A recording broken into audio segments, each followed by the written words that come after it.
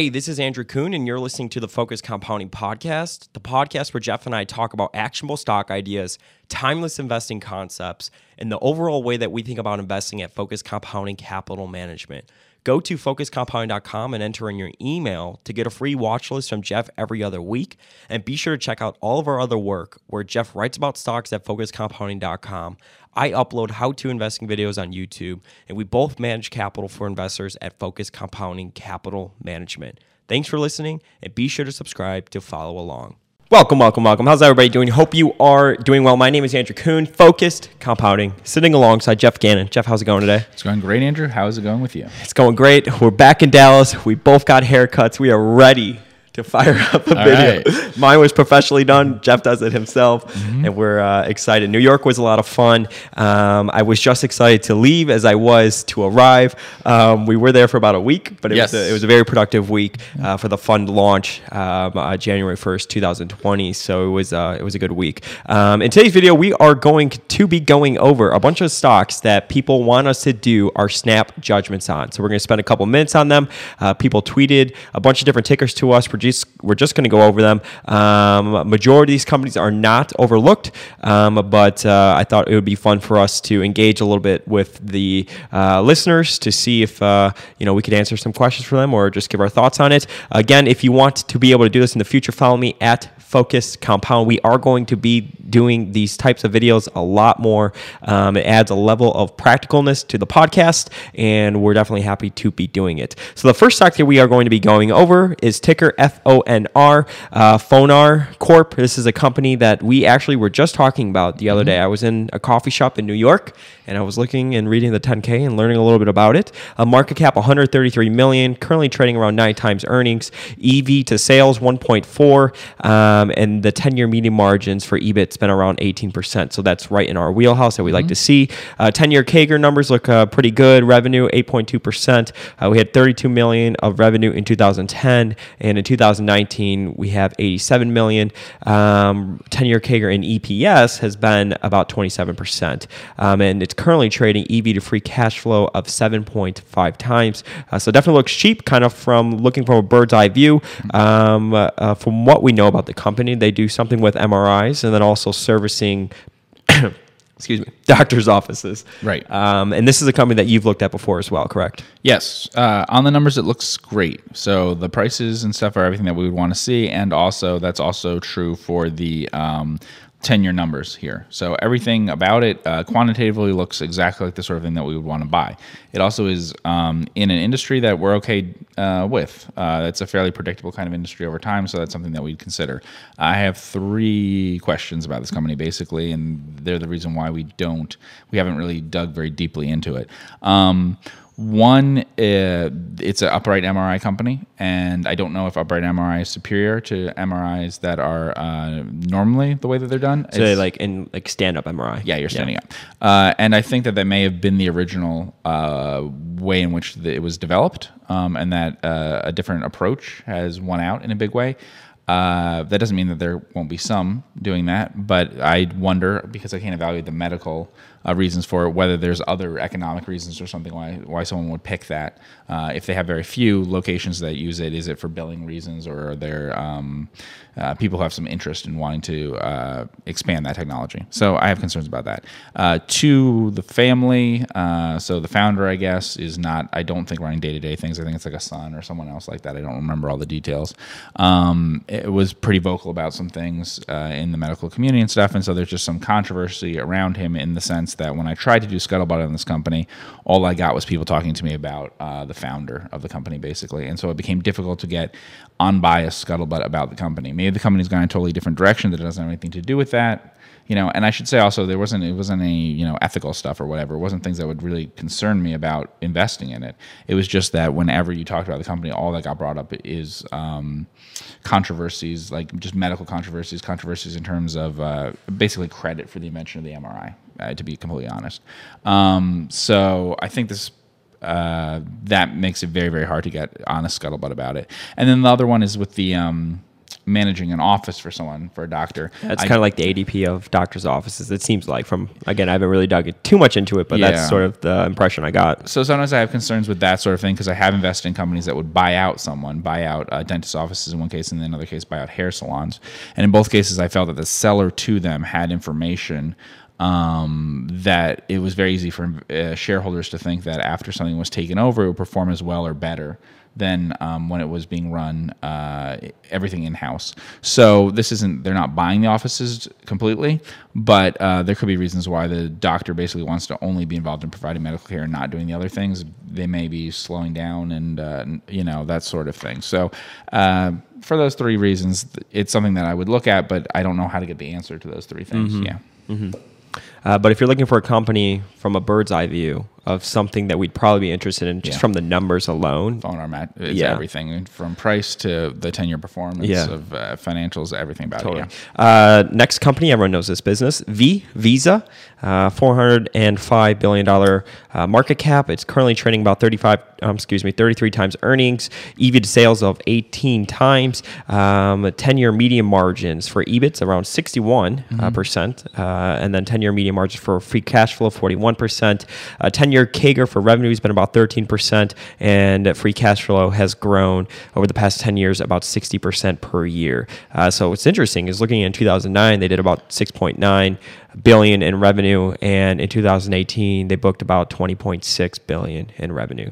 So enormous returns for sure. Yeah, looks like a great business in every way. It's too expensive for us because to buy something that expensive, I would have to know that it's future-proof, basically. Yeah. And I wouldn't be able to know with Visa or MasterCard or American Express in terms of payment stuff that I know enough about what the future will be. I would suspect this company will do fine and that it'll have great returns, and all of the stuff quantitatively shows me that this is the kind of company that would have a tremendous moat, but I'm just not good enough about that. So it's the kind of thing where these prices are these are incredibly high prices to pay for a stock. So the only way they work out is if you know what the free cash flow will be in terms of durability. So you have to be able to, I'm not even talking about you need to know that it's doing well in 10 years. You need to know that in years 11 and beyond that this is still, credit cards still working and debit cards is still working much the same way that they do.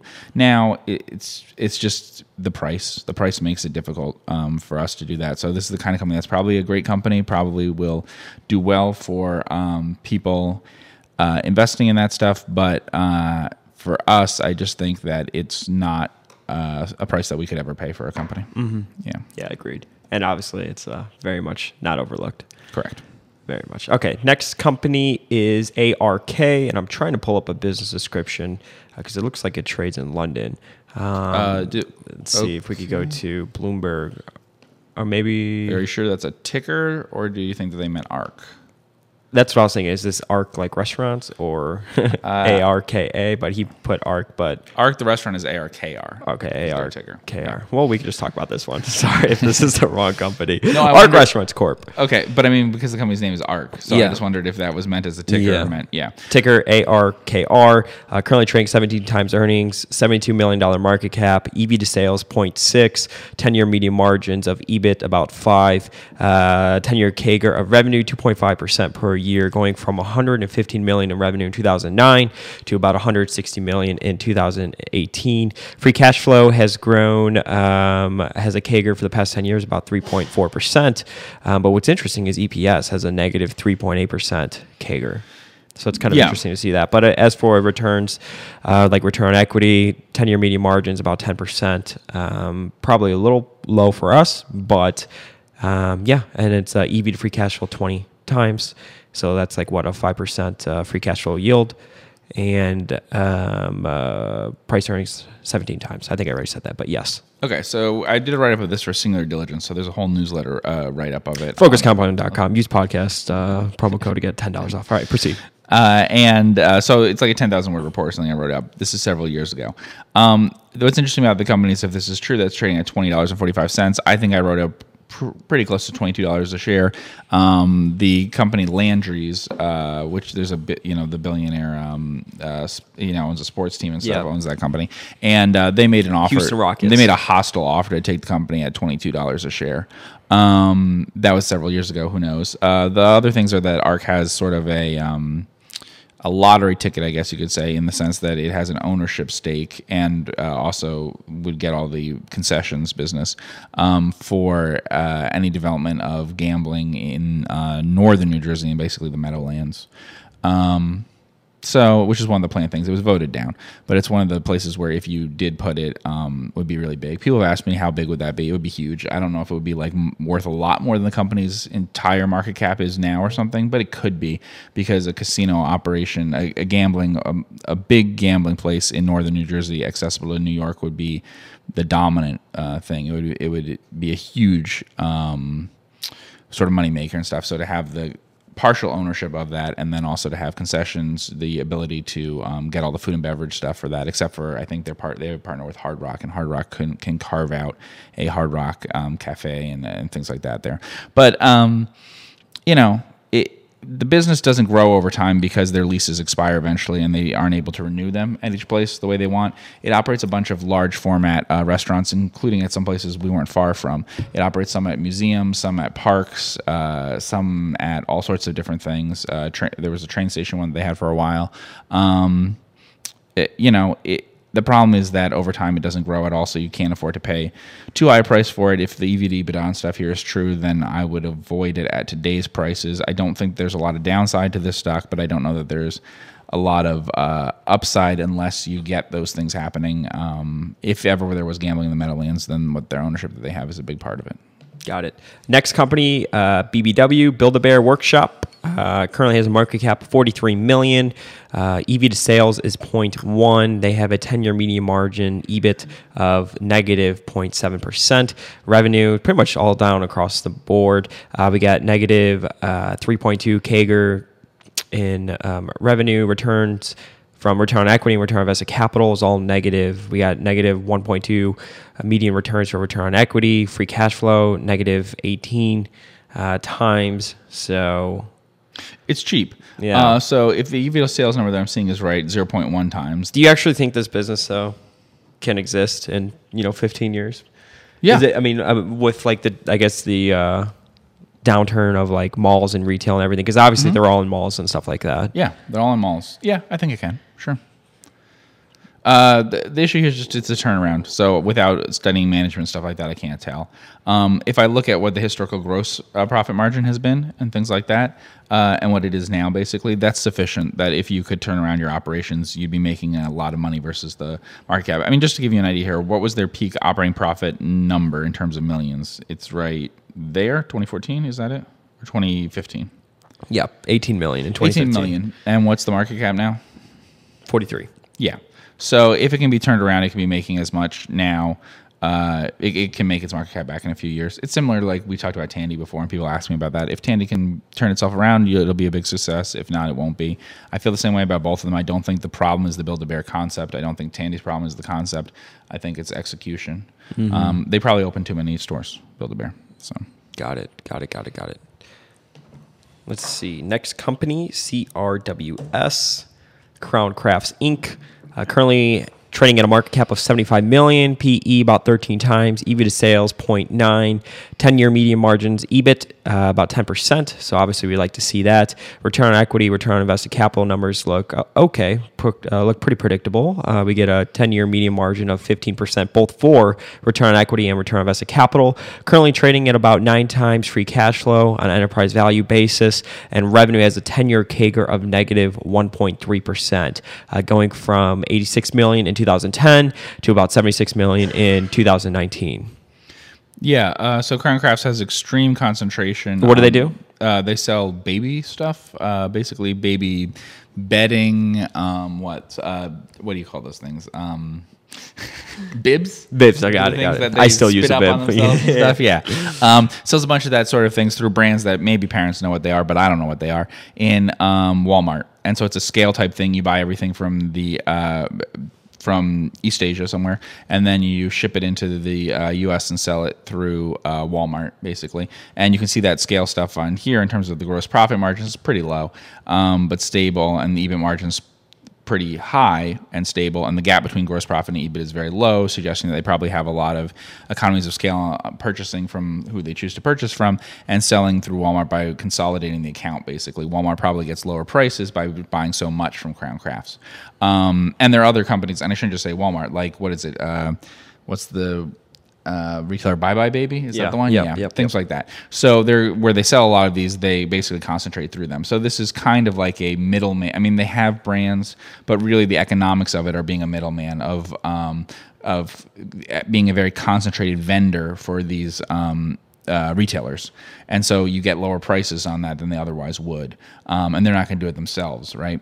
So that's the situation there. Obviously, real growth in the U.S. is basically nothing because you're not going to have more babies being born over time, really. It's going to be extremely flat. And I don't know that there's any pricing power in something where your business model is basically trying to get really low prices to things like Walmart and stuff. It seems very safe to me.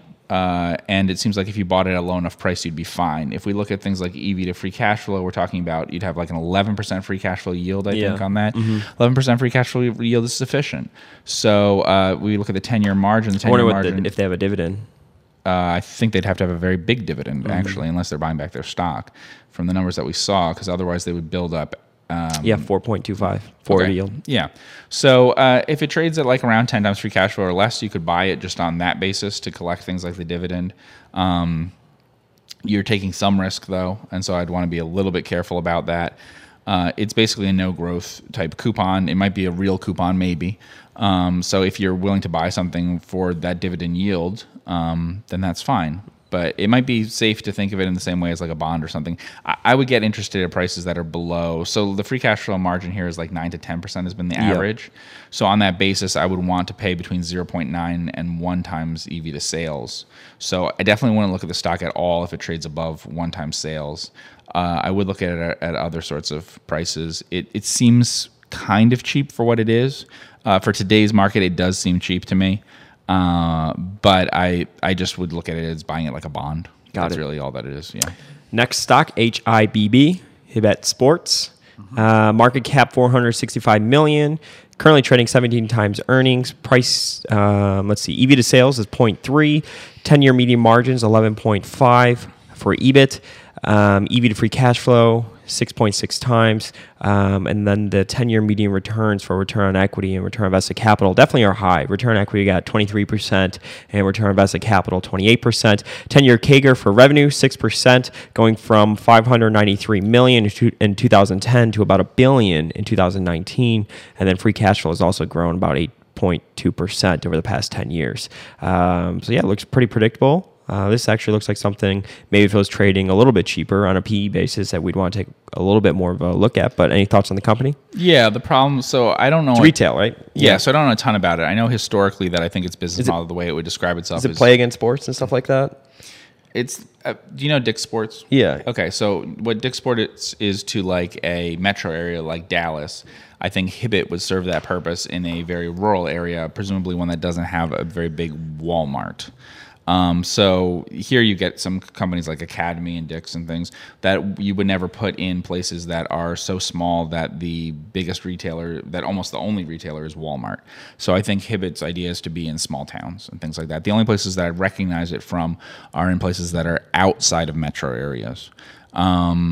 If that's true, then maybe it's somewhat insulated from other kinds of issues that would hit the sporting goods companies for retail stuff. It's a retailer. It's not something that we would ever buy. You can see there the return on capital's declined quite a bit. It's been a very bad time for the last few years for this kind of industry. It's cheap, and I can see why people would be attracted to it, but it's retail and I don't understand very well. If you know stuff about retail, this is one that I would focus in on. We almost never invest in any retail things, and this would definitely be one I would pass on. Yep, got it. Next most overlooked stock in the world, ticker FB, Facebook. Okay. Come on, laugh a little bit. Market cap $460 billion. Currently trading 31 times earnings. EV to sales 8.2. 10-year median margins for EBIT 45%. It's currently trading at a 35 times EV to free cash flow. Revenue has gone from 1.9 billion in 2010 to 55 billion in 2018. Incredible growth. Yeah. Incredible growth. So Facebook, any thoughts on the company? You would know more about Facebook than I would. So first of all, I would associate Facebook with Facebook, but Facebook is also what else? Instagram, WhatsApp. Okay. Yeah, stuff like that. So things that people use that are younger people, whereas they don't really use Facebook as far as I can tell. Maybe younger people use Facebook. The only younger people that I know don't use Facebook. Yeah, not a lot of people use Facebook. I would say younger generation. Yeah.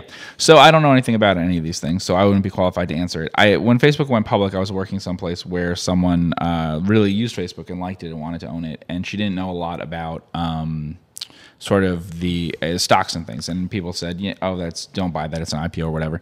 And I said, looking at it, the economics of it should be that it's like a TV station, like a local TV station that covers the world. And if that happens, that it's still the dominant source for all that stuff, that's what the economics will be. And what I'm looking at now is exactly that.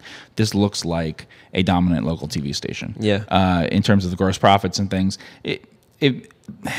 it's possible looking at this, they might be a little sloppy on expenses. I think they probably are a little sloppy because given the margins and things here and the contribution, they may be overspending on a bunch of things at headquarters. The 10-year median margins for free cash flow, 36%. Yeah, but if Capital Cities was running it, they make more money off of it, I think. Interesting. I mean, that's not, we own a stock that has that kind of margin. Yeah. Given the scale and what it has, I think that about Google too. I think Google's sloppy. But they both aren't making as much money as you'd expect from the free cash numbers in terms of the contribution that they get to the top line. I mean, you can see there like what their EBIT numbers are and things like that, what their margins are. I don't know what they spend on, but I think they probably have projects and stuff that just don't produce value. That would make the most sense to me. To me, looking at this, I wouldn't be surprised if you could have 10%, if your free cash flow margin could be 10% of sales higher. I really think that your free cash flow margin could be closer to 40 to 50% than to be 35% or whatever it is now. Interesting. This is not a stock that we'd ever buy. It's not overlooked, obviously. In terms of price, that's the rough thing. If you're talking about 8 times sales, you can't really afford to pay more than that for something. So it may do as well as anything else. It doesn't look cheap. Mm-hmm. Yeah, no. And what's interesting is that Facebook, they bought Instagram, I think, for about $1 billion. Uh-huh. And Instagram itself is probably worth, I don't know, it's probably been $100 bagger for them. I mean, for real. I mean, that's like one of the most popular Same with Google. social media. Google doesn't break it out, but Google will be having lots of problems in the future if they didn't own YouTube. Yeah. So they both succeeded with that. Yeah. Next ticker, MO, Altria Group. It is currently trading at a PE of 50 times. It's got an $89 billion market cap. Let's see, EV to sales 5.8, 10-year median margins on EBIT 43%, 10-year median margins for free cash flow 22.8%. It's got a 10-year CAGR on revenue of 2.1%, going from $16.8 billion in 2009 to about $19.6 billion in 2018. Return on equity 107% is the 10-year median returns, and the return on invested capital 32.3% over the past 10 years. Return on equity, obviously, that's pretty big. Assuming that's all correct. Free cash flow 10-year CAGR, 5.8%. Obviously, they're in the tobacco manufacturing business. So what are your thoughts on that? Yeah, and if you want to see what I was saying about Facebook maybe being sloppy, Altria gets about the same operating margins with 25% lower gross profit margins than Facebook. So Facebook manages to use 20% of sales somewhere else in the company that we don't know what that is. Yeah. The company's too expensive for us, just in terms of the risks of it. So it uses debt, and in terms of the risks, there are risks that it won't be around forever. I just think that would we be interested if it was trading at half the price that it is today? Maybe. Half the market enterprise value that's trading at today, which would be less than half the market cap. Obviously we don't buy stocks that aren't overlooked, and this isn't an overlooked stock, but I just mean in terms of the free cash flow and stuff like that, your free cash flow yield that you're getting here is a mid-single digit one, whereas I think you need more closer to like a 10% one for this kind of business. So yeah, I would probably pay lower EV to sales on Altria than I would on Facebook, which is fine because it's trading at lower EV to sales. But yeah, I wouldn't buy this stock unless it was like 50% cheaper. But again, I think it's fine. I don't think you could lose money long term in either Altria or Facebook. Got it. Next ticker, UHAL, Americo Inc., U-Haul. Market cap $7.2 billion, currently trading about 20 times earnings. EV to sales 2.6, 10-year median margins of EBIT 18%, and we get a 10-year CAGR of about 7% with a 98% 10-year CAGR on EPS, which we could look at that. EV to free cash flow, assuming this is right, is negative 11 times. Thoughts on the company? Have you ever looked at it? Yes, you brought it up to me the first time of anyone bringing it up to me, actually, because I think they had a thing where their CEO said that they would respond to contacting them or whatever. Yeah. Their CEO said that if any, I don't know if he meant shareholders or just people that operationally had questions from him, he wanted them to be able to get in contact with him. So he has a cell phone, a public cell phone number that's out, kind of like my cell phone number, which I'm going to have to change eventually. But I texted it one time asking if he could sent over like 10 years of annual reports, and he didn't respond, but he read it. He had his read things on, and then lo and behold, a couple weeks later, in my mailbox were about, I think, 7 years of U-Haul annual reports. So I thought that was kind of interesting. Yeah, it's a family business they were one of the first ones to pretty much one way, moving and be able to drop off the trailer or the truck at different U-Hauls and stuff. Yeah, and it's quite a brand name, and in a lot of different places. We rented one recently. Yeah, well, I've been there twice recently because you moved for office stuff, and I moved to my apartment too. That's right. So we moved an office and an apartment. Yep. It's incredibly cyclical. That's the difficult thing about a business like this. So it's incredibly cyclical, and then you also have the requirements that you have in terms of the assets and stuff like that. If memory serves right, if you read any reports on this company, it's always about, I think, them converting to a REIT or something along those lines, the real estate to a REIT. All right. But I don't think that's happened, obviously, and I've been hearing about that for 5 years, 6 years. Yeah, so we have 20-year numbers down in front of us, or 20-year graph, I should say. And that graph shows me that they made no money in the 2000 recession, and they made no money in the 2008 recession. Now, it's nice that they're making lots of money now, but what concerns me when that happens is that people are always going to be using the normal numbers of the good years or whatever, so what they've made these last 10 years, or as if that's going to be what the return on capital is going to be long term. So the return on capital here we're seeing is like 10% or something. Return on equity maybe 20%, but that's actually a 10-year median number, which doesn't include either of the recessions in the 10 years prior, which means that the 10-year numbers from before that were much, much worse, which is okay. But if you're paying a price to book of about 2 for something that only earned a 20% return on equity the last 10 years, then you have to remember that actually over the last 20 years, the number's much worse. And because of the way compounding works, you'd be significantly dragged down by those years of almost no returns. So I would say, because of the economic cyclicality, I think it's very easy to think that you should buy this now, when in reality, you need to be aware of what it would be over a very long time, like 20 years or something, the cycle of what it earns. It looks like it earns good enough returns, strong returns in normal economic times, but there will be a recession every 10 years or less. And so that would be my concern. I think the price is probably a bit high for something unless you're just really sure that you're not going to have a recession. But like you said, there might be other things, other ways of unlocking value and everything. This is another one that seems very, very safe to me. I mean, it just seems that this is going to be something that, Facebook is likely to be leading in its field. Altria is likely to be leading in its field in 10 years or whatever. So is U-Haul.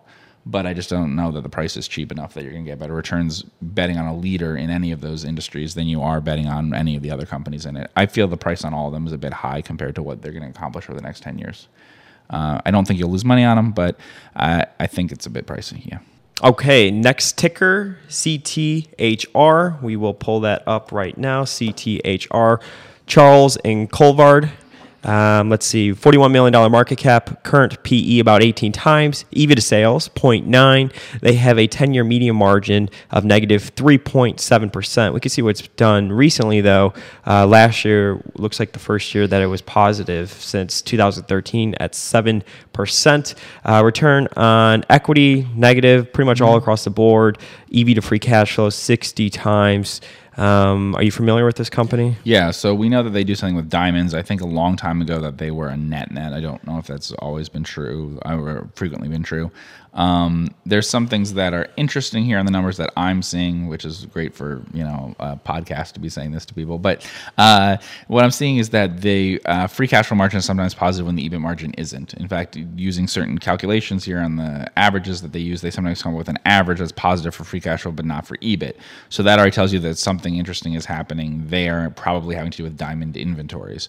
The other thing that I'm seeing is that although EBIT means that they lost money in a lot of years, gross profit is normal for a jeweler. 47.5% is a pretty normal level for a jeweler for selling diamonds. So it might be that they're just subscale or something like that. Market cap is pretty low, 40 million. So it could be something that they need to grow a bunch to be more successful, or it could also be something where they cash accounting is different from what we're seeing here on GAAP. They may not really be losing money in as many cases as we think they are, because they might be converting more. The free cash flow might be, they may have free cash flow when they don't have earnings. And we have a 10-year CAGR revenue of 8.2%, going from 8 million in 2009 to about 32 million in 2019. Yes, I would also caution very, very strongly on this one. I think you should look only at gross profit and ignore revenue. Why is that? Personally? Well, if it has to do with diamond pricing moving over time, then I don't think it's an advantage to a company to pay more to buy diamonds to sell them for no more gross profit. So I think only growth in gross profit is important. So let's look at the gross profit number there and see over time what it's been doing. So that number to me makes more sense. So we have 5 million in 2009, and it goes up to 15 million in 2019. Right, but it rises till about 2013, at which point it drops significantly. Yeah. And then it starts to slowly inch back to where it is now. Yeah, it's for everyone now being the same as about 5 years ago, with two big drops in between. Right. For everyone listening, in 2009, like I said, it was 5 million, and it rose all the way to 14 million in 2013, and then it dropped to 8 million, then 7 million, and then started to rise again from 2016 to 2019 of 9 million to 15 million. Right. So if I was going to put on my speculator's cap here, we're not going to buy this stock or anything. One thing I would look for is I want a year where there's a really terrible gross margin. So I actually like it if this company has a bad gross margin in some year. See, the long-term problem with it might be that it has insufficient scale and stuff, so that its operating margin isn't good enough, right? That could be a concern as like a long-term business owner of it that you'd be worried about. But the gross margin is a temporary thing, but the stock might over-respond to gross margin stuff, might over-respond to diamond pricing. So I would, as strange as it sounds, I wouldn't look to buy it in a year in which the PE is really low or something like that. Instead, or even the EV to sales stuff, I would look at, can I buy it at a year in which it has really poor gross margins, and then kind of look at a more normalized basis. But I'd avoid buying the stock in any year in which gross margins are really strong. I have no idea, by the way, if that's worked, because I don't have a stock chart in front of me, but I just would warn people that if you see, like, for instance, this stock, let's do this. This stock had really strong gross margins around 2010 or something like that. Yeah, pull up a chart. So yeah, pull up a chart so I can see that. So I would be cautioned that some people might get pulled into the stock when they shouldn't be, when gross margins are strong in diamonds, and then they might get out of it in years when it's not. So yeah, so it starts to rise in 2010. I don't know, that might have been a fine time to buy it, but you see the big drop off after like 2014 or whatever, and that was a period of pretty strong gross profit growth, and then it declines there.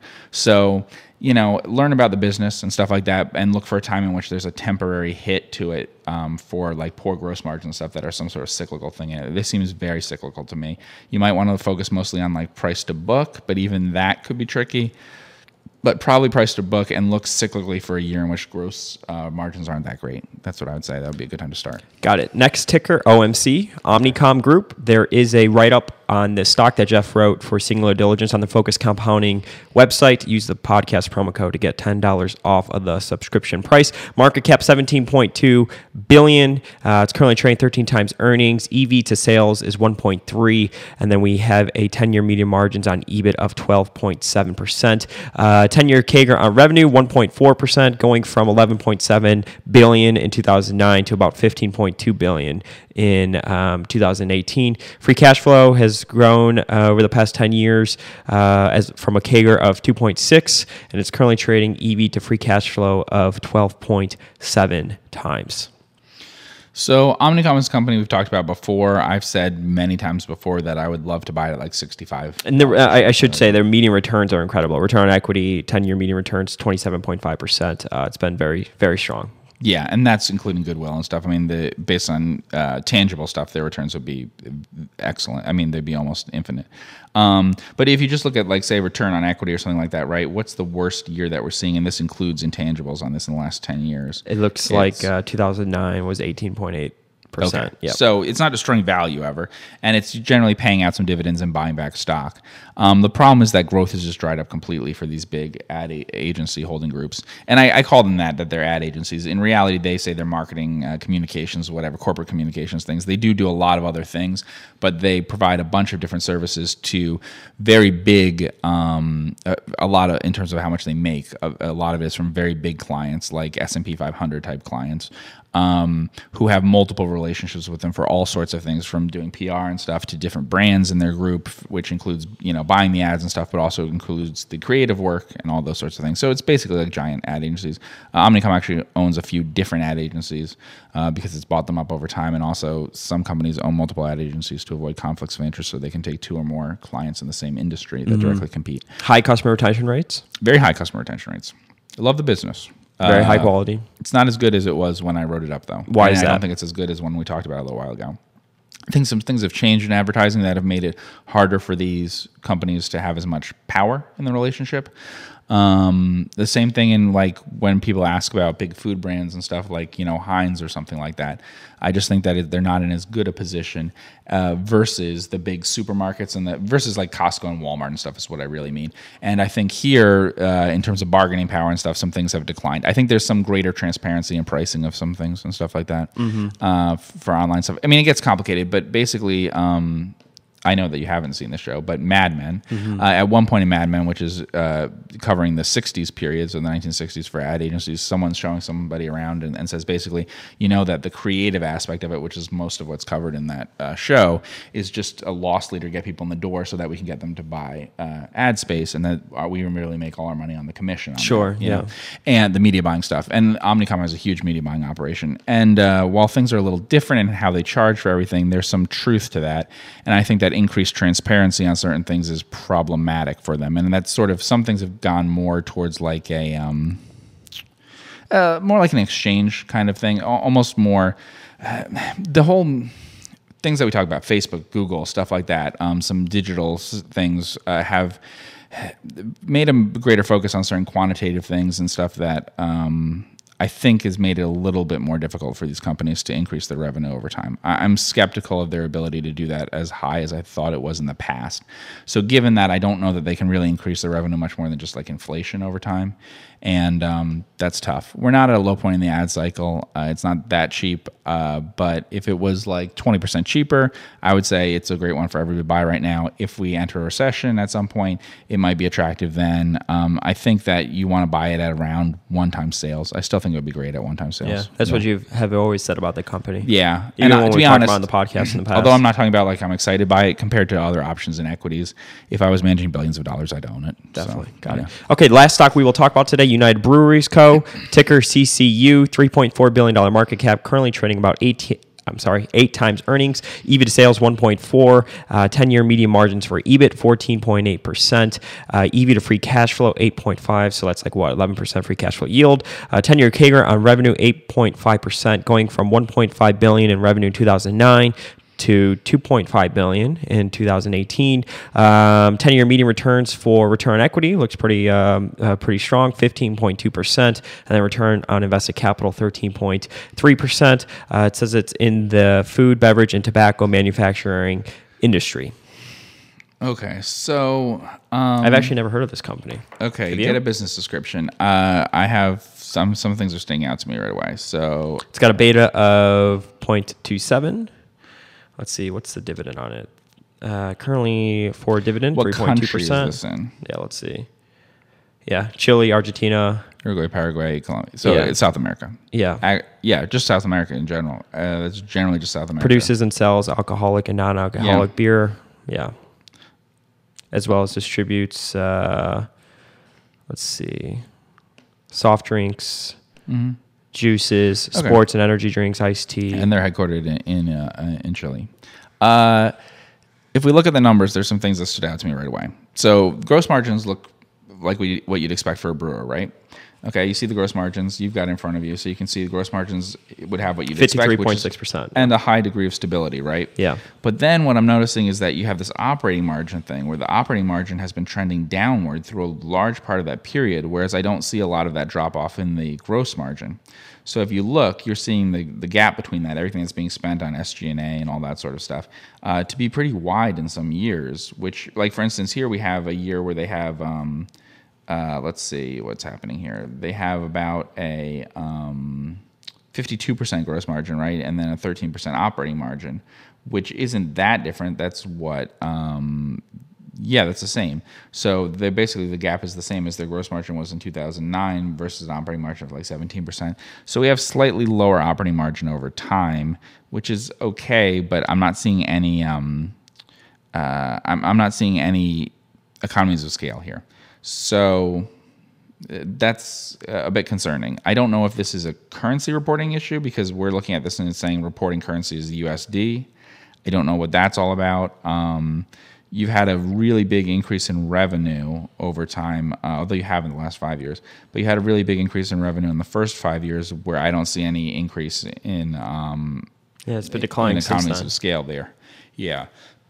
So my concern about that is that, look, this isn't a huge company, right? If these numbers are right, then that company was a $1.5 billion revenue company that went to 2 point something, 5 years later. And yet when it did, I see some improvement in gross margin, right? But I don't see any improvement in operating margin. So I don't know what that's all about. If that's true, then I'd be cautious because if you're not getting increasing economies of scale, then you need to get a good enough price right now. From what we're seeing, though, the price is fine. So the price is fine, and the industry is obviously an industry that you'd want to be in.